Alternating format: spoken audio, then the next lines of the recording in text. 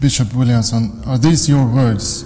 There was not one Jew killed by the gas chambers. It was all lies, lies, lies. Are these your words?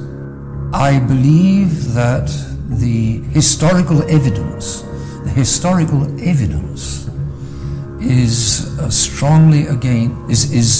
hugely against 6 million Jews having been deliberately gassed in gas chambers as a deliberate policy of Adolf Hitler. And we know for sure that the big spending programs of the New Deal did not work. But you say not one Jew was killed. In gas chambers. So there was no gas chambers. I believe there were no gas chambers, yes. In 1940, unemployment was still 15%. That the big spending programs of the New Deal did not work.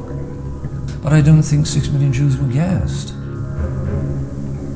But all the historical evidence suggests that it's highly unlikely to work. Bishop Williamson, are these your words? There was not one Jew killed by the gas chambers. It was all lies, lies, lies. Are these your words?